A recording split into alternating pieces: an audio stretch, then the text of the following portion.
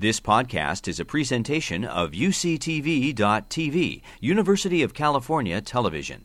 Like what you learn? Help others discover UCTV podcasts by leaving a comment or rating in iTunes. So I come from an incubator called Ecomerit Technologies that was founded by Jim Dielson, who is sort of one of the godfathers of the wind industry in the U.S. and has put together a collective technology development center around marine renewable energy. So the technology I'm going to talk about today, Seawell, is reverse osmosis water processing, which is a load technology. It's not a generating technology, but it's all part of the same idea of extracting renewable energy from the environment and then being able to use it efficiently kind of in the same environment. So this is part of the idea with Seawell.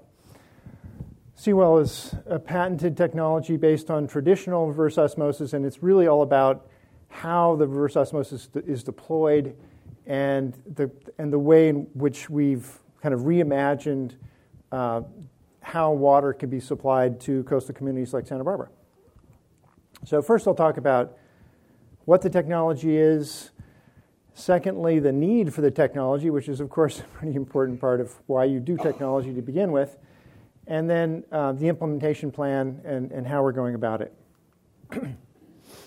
So the first point is, what is the specification for this device? And so these are sort of the parameters that we were designing to when we started the process, that it be a portable system, that it be responsive to a drought crisis, that it be ocean-friendly, that it be energy efficient, and that it produce a reduced cost of water, and that it be better than a boat. And the better than a boat part is they already have boats like this, and you can get water delivered or a boat delivered to an area that may need it. But there's a lot of inefficiencies in doing it with a boat. And so I answered that question for myself when I first started working with Jim Dielson, and so therefore I'm deeply involved in going forward with this idea. So this is to give you a sense about the whole system. It's the Seawell unit itself is indicated by number 1. That's where the reverse osmosis happens. It's kind of the core of the system, but it's really dependent on being completely kind of thought through from one end to the other. And so this sort of puts that together for you. This number 2 is the connections to shore. So there's water being delivered to shore. There's also power being brought back from shore to power the Seawell unit. Onshore, item 3 there is the water portal. The water portal I'll talk more about as we go along, but it's basically the interface point where the water is received onshore and also where power is being delivered back out from. Then 4 is grid-connected renewable energy. So we're not putting renewable energy out in the water for our first deployment of this. We're buying renewable energy off the grid because we're solving, sort of discrete problems one at a time, and the first one is to produce the water. Secondly, we'll be integrating other renewable technologies in the water. So the 5th point is the municipal water system, which is kind of where the water is delivered. And part of that is actually 6, which is injection wells. The water basins underneath Goleta, for example, there's a big extensive water basin system. Goleta's water basin's deeply discharged right now, so it could use a huge infusion of water. And that's part of what we can do with this technology, is just pump water right into the aquifer. So a little more details about each piece that I've just described. Seawell Buoy is a floating vessel. It's a spar design. It's extremely seaworthy, and it's better than a boat because of the way it's configured. We have vertical arrangement of the reverse osmosis pressure vessels, and it's super efficient space-wise and service-wise, and we can just leave it. We can put it out and then just leave it there. It's moored to the seafloor, so it's stationary. It has seawater intake and brine discharge integrated out there as part of that vessel. It is, of course, has the reverse osmosis equipment. It's receiving water. It's receiving power from shore and sending water to shore. And this particular designs we're working on will produce from between 950 and 3,800 acre feet of water per year. An acre foot being an acre of land with a foot of water on it is an acre foot. So it's quite a bit of water. This is the connection. It's water and power, telecom cable, so it can be operated remotely. And it's roughly between half a mile and 2 miles offshore. The water portal is kind of the receiving point, and it's kind of the main onshore element to the system. It's water pipe lands there. Post-treatment occurs of the desalinated water to make it potable. The electrical connection occurs there. As I said before, it's powered by renewable energy that we purchase from the grid. It's also compatible with a microgrid architecture so that this can be a hub of sort of power stability, not only for our system producing water, but it could be integrated on a larger scale to a community so that it's kind of an excuse for a microgrid, let's say, a place that could be using some of the new technologies emerging for microgrid architectures. And then it's also sort of part of that thinking about microgrid. We can use it as a battery. In other words, we can store water instead of storing electricity, and we can take the system offline and use water from a tank, especially if we're trying to do time of use pricing of electric power and follow demand response curves. We can store the water instead of trying to store the electricity. And probably the best part of all of this particular idea is that it's a very small footprint, so it doesn't take a lot of pricey coastal real estate to implement one of these things. And then last is just more about bringing the water into the system. We can blend it with hard water. That's one of the great things about the desal plant here is that when it blends with hard water that's coming from the mountains, it softens it and makes it more user-friendly. And then it's, of course, available to be injected. Okay, so now to talk a little bit about the need for new water. There's a lot of water consciousness in this area, and I'm sure most of you have thought about water one time or another here. We think about it a lot, and we think about it in the context of climate change because the models are predicting it's going to get more severe in Southern California as climate change progresses. So it's one of those things that really requires some future thinking, not just did we get through the last one, but really what's going to happen next. And so the other key point here is that we're in an area with lots of people. And Santa Barbara is a nice little isolated bubble, but just down the road is Los Angeles. And if you look at all the coastal counties going down to Southern California, there's like 17 million people. So you think about a water crisis whereby the water sources of the west are drying up, Colorado River is down, there's no snow in the Sierras. This is a really big issue with respect to trying to keep Los Angeles viable as well. So we're trying to get kind of ahead of this curve. I was thinking about giving this talk at this moment when it rained last night and we're in 150% water year.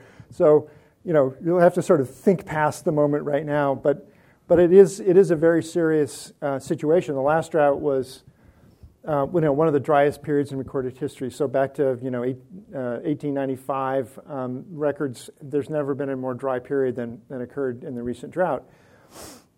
And during that drought, we saw what happens to the state water system, which has been traditionally kind of our backup water for here. And in 2014, state water allocations went down to 5%. So we really had very little margin. We still had some water basin water that was being pumped out. There's still a little bit of backup, but we were getting kind of on the edge of that as well. So the question is, what if this went on for 2 more years? I mean, we really didn't have the margin to be able to do that. So thinking about icebergs being towed down from Alaska, or, it becomes much more of a drastic situation. The other point about climate change is the snowpack, which is 42% of the water storage in California is in the snowpack. Temperature rising means less storage in the snowpack. So this again goes back to state water and water in general, is that it's going to be harder to hold on to it in the mountains. Last point is referring to, now no drought. 2 years ago there was a drought with the term that I've heard recently called weather whiplash, which is going between drought and then flood. And So the solutions for this have got to be flexible, because we're not really looking at just building more canals as being a solution. It's got to address a more dynamic weather environment than we're actually used to seeing. So this is kind of a graphic of how water is used here. Santa Barbara is a nice kind of case study in water use, I think. We get our primary source of waters from ground and surface water. We have reservoirs, and we also have water basins. So all the water districts have, aquifer water storage underneath them to some extent. State water is sort of the second line of defense, which was built back in the 1960s. It's 400 miles to get water from the Sierras to here, so it's a pretty long haul for water, but the infrastructure is there. And then recycled wastewater is something that's been used for landscape watering for quite a while, the purple pipe water, as they call it. But it's also now legal, or it's becoming legal, to use it for direct potable supply. So ultimately, recycled wastewater will and can be and will be injected directly into water supply systems.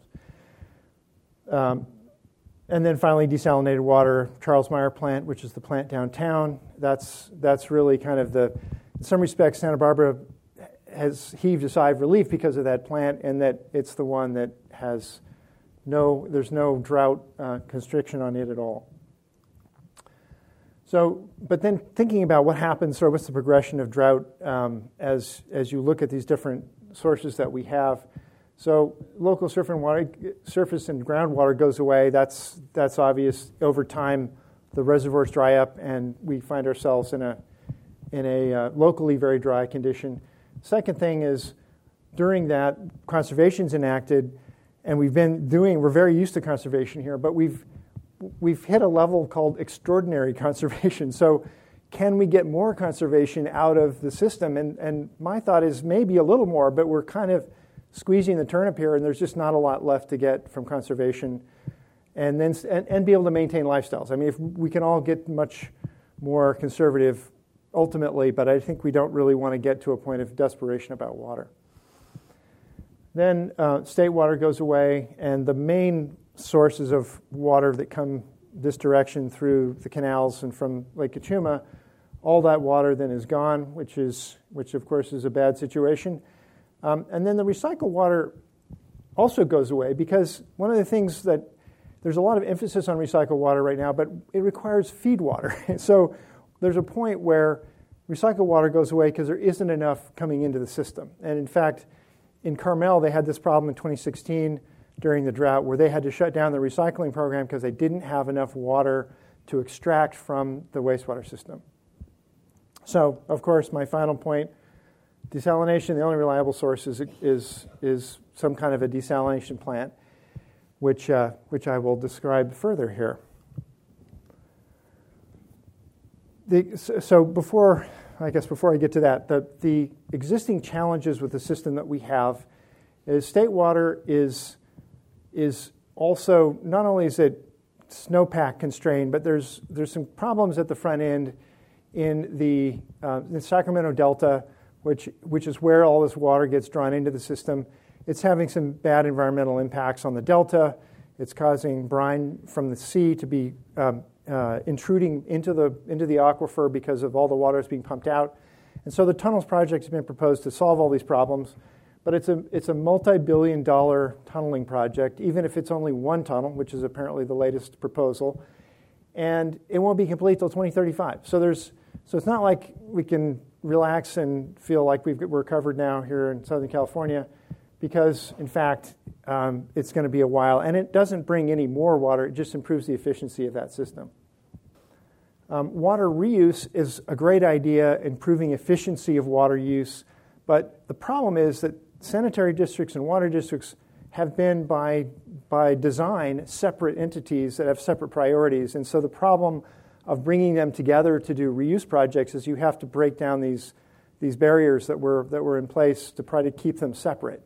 So that's being done, but it's just a lengthy process to get all those priorities lined up so you can have an efficient reuse system.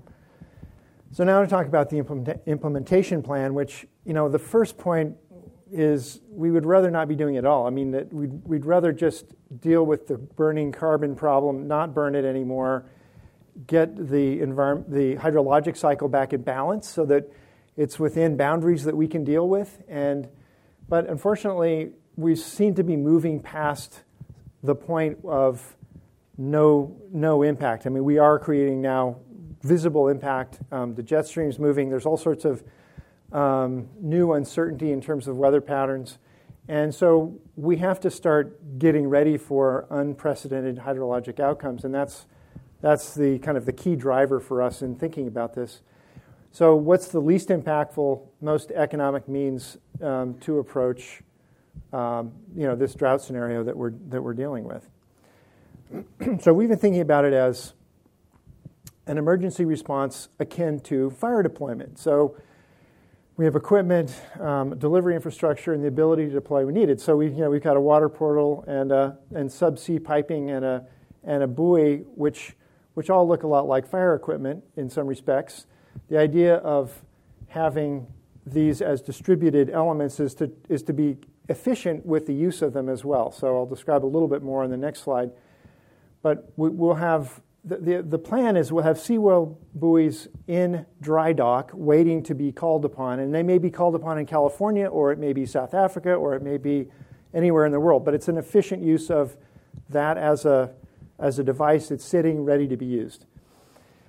The water portal itself is not part of the Seawell LLC company. It has its own entity that we call the Water Portal Project, which is a nonprofit, and the idea is to build public infrastructure. And so that we'll be seeking state and private grant support to bring water portals online.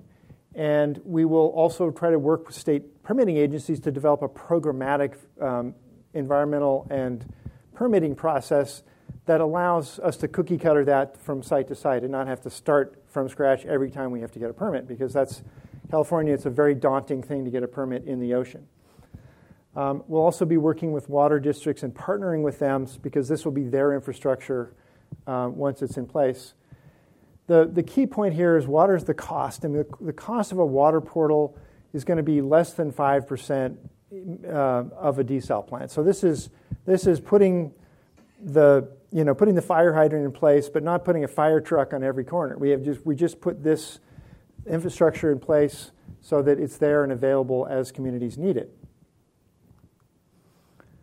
Some of the environmental challenges for trying to get this type of technology permitted is the seawater intake is, the big concern is entrainment of sea life. So that's the problem. The solution is, from our kind of, without going into details, it's basically to increase the area of the intake so that the velocities of the water that's coming in is very, very low. So there's very little that sea life is not going to, anything that can move is going to move away from the intake. It's more like a beach intake or subsea intake that just percolates in as opposed to drawing in volumes of water and then having that impact on sea life. The outfall is another part of this. What happens when we produce desalinated water is we produce brine at the same time, and the brine is twice as salty as seawater. So it's not innately toxic, but at that concentration, most fish can't live in it, so you have to diffuse it as fast as you can. And so we're high in the water column. We're designing this to avoid being a point source in the water column, so it's going to be diffused laterally, and it also descends because brine is heavier than seawater. And so there's an innate kind of diffusion that happens as it's settling down through the water column. But we're still in the process of designing what that diffuser looks like. So we brought in a team of crack UCSB engineering students to help us think about the problem of brine movement within seawater and to fundamentally get the mechanics of brine movement and diffusion so that as we design the diffuser, we're really completely clear on the mechanics, and we can actually then create a model. And these guys have created a COMSOL model that will essentially replicate the natural behavior of brine in seawater. So what these guys have done is they've done some tank testing, And this is a picture of a vertical tank with a droplet of water in it that has essentially from the side it looks like a line. The top it's a donut shape. That's what the droplet naturally forms as it's descending, as it turns into a donut. And then it starts to diffuse as it descends further. And before it gets to the bottom, it's now diffused to be within an acceptable level of salinity that is considered non-toxic. So even without introducing currents or other forms of mixing, just the most passive possible way of doing this, it looks like the gravitational aspect is going to have a huge beneficial impact on diffusing.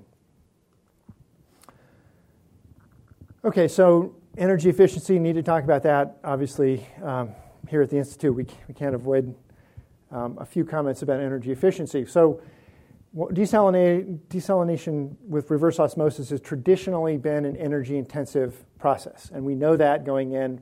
We don't like that aspect of what we're doing, but it is an opportunity also for improvements. And so one of the things that's happened in the past 10 or 15 years was the advent of pressure recovery devices that take the brine stream and basically extract the pressure from the brine stream and recycle that as pressure on the intake side, so that it's actually improved the energy efficiency by 40%. So we're talking about high pressure, 1,000 psi input to the pressure vessels, and part of that pressure then gets recycled so that the pumps are relieved and there's much, there's a big improvement in the efficiency. So that was a big breakthrough. Part of the efficiency of our system is that we're only pumping half the volume of water to shore. We do the processing out in the ocean, and then we pump just the permeate, which is the desalinated water, to shore.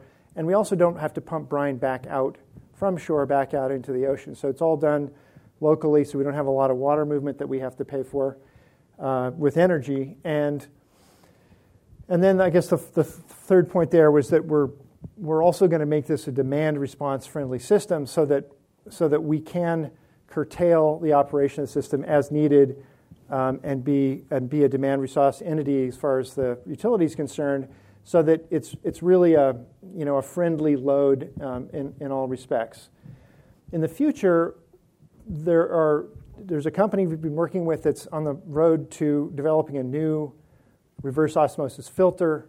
This filter, once it's done, and it's going to be a few years out, but they've demonstrated in the lab now, it's going to take the 1,000 psi pressure requirement down to something like 10 psi. So it's going to completely change the energy use requirement. There's still going to be a need for pumping and for pre-filtration, and there's fouling issues. There's lots of things that have to be figured out. But the possibility of taking the 1,000 psi down to, even to 500 or 100 psi seems very doable, if not even down to 10 psi. So that's coming, and our architecture is very amenable to adapting to that type of new technology. So from the energy supply standpoint, initially we're going to be buying it from the grid, renewable energy, and then ultimately we're going to take some of the other companies in Ecomerit, which are developing wave technology, ocean current technology, tidal technology, and offshore wind is another one. So we're going to be integrating those sources directly into Seawell, so that instead of delivering electricity to shore, in some cases we may just be delivering water to shore. Some of the advantages of this kind of architecture is there's no dedicated desal plant sitting on the shore idle, which is the problem. Like right now, Charles Meyer is sitting there. It's great. I got a flyer from the city of Santa Barbara saying, great, we're using Charles Meyer plant to inject into our water basins, which need to be recharged. So they're using it. But my water bill has not gone down because we are paying for that plant. And the idea with Seawell is that we don't want to have this huge capital expense that is stranded essentially when there's water. So we're now I think we're going to address one of the bigger problems with desal, which is cost. The other part of this is that we're going to build these things in a factory, and so we're not having big construction projects. People come out and have to build in a traditional way a very expensive plant. We're going to do mass production, high efficiency assembly in a plant that's then portable and dispatchable. And the design that we've done so far is the cost looks like it's going to be a fraction of what Charles Meier costs for similar volumes of water. So we're pretty excited about the success we're having on the cost side, and I think that's going to be a tremendous benefit as well. Also, the distributed model is we're going to pump the water locally. We don't have to put it in a long system to pump it hundreds of miles. We can just move the desal unit to the city along the coast where it's needed and save energy and money in that respect as well. We also can then preserve water that's coming out of the mountains for agriculture and inland uses because we're offsetting that need by bringing water to shore for coastal communities. And then final point there is it's quick. We can do it we can install in a matter of weeks. To build a dedicated plant is really a multi-year kind of process with permitting and all the planning that has to happen to get a plant built. Okay, so finally, the path forward for us is to deploy a pilot unit here, somewhere up and down the coast, and sell the water to somebody, and to be able to sell the water at a price that's lower than what people are paying now. And we did a little study here at UCSB, and we determined that we could save the university roughly $1 million a year by selling them water from offshore here rather than them buying it from Goleta Water District. So we've actually posed that idea to the powers that be here, and no one's taken us up on it yet, but it's real money. I mean, it's a very sort of straightforward calculation. Simply, it's just a cheaper way to produce water. So that's another thing. Aside from emergency response, we think we've actually got cheaper water. And then the next step is to deploy 5 water portals in water districts along the coast here to get that infrastructure in place. So we partner with water districts. We look for sites that are previously disturbed, so these are not, virgin beachside sites, but they're like oil landing ports or places that have been disturbed by sanitary district outfalls. So we kind of piggyback on previously disturbed areas. We then can augment the development of these reuse projects that are going on that are all going to be on sanitary district sites, that if those connections are being made to the main water system, we can bring water to shore and essentially add to what water recycling would produce at these reuse plants. And finally, the budget for each of these water portals is on the order of $2 to $4 million as opposed to $71 million, and that we can probably get grant funding from Department of Water Resources to cover that in partnership with water districts.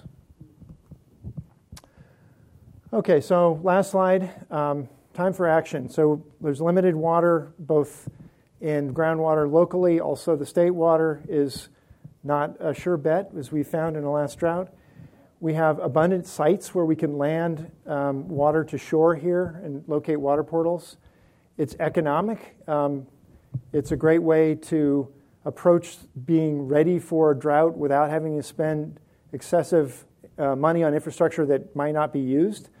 And it will protect property values. It's going to, it's going to be a fundamentally reinforcing aspect of the economy here. And the urgency, of course, is deepening drought. And so we're very part of the problem is when it rains, people don't pay attention. But it is something that I think more people understand. This is a long-term problem, and we really have to get our arms around it. So that's it. Thank you. You've been listening to a podcast by University of California Television. For more information about this program or UCTV, visit us online at uctv.tv.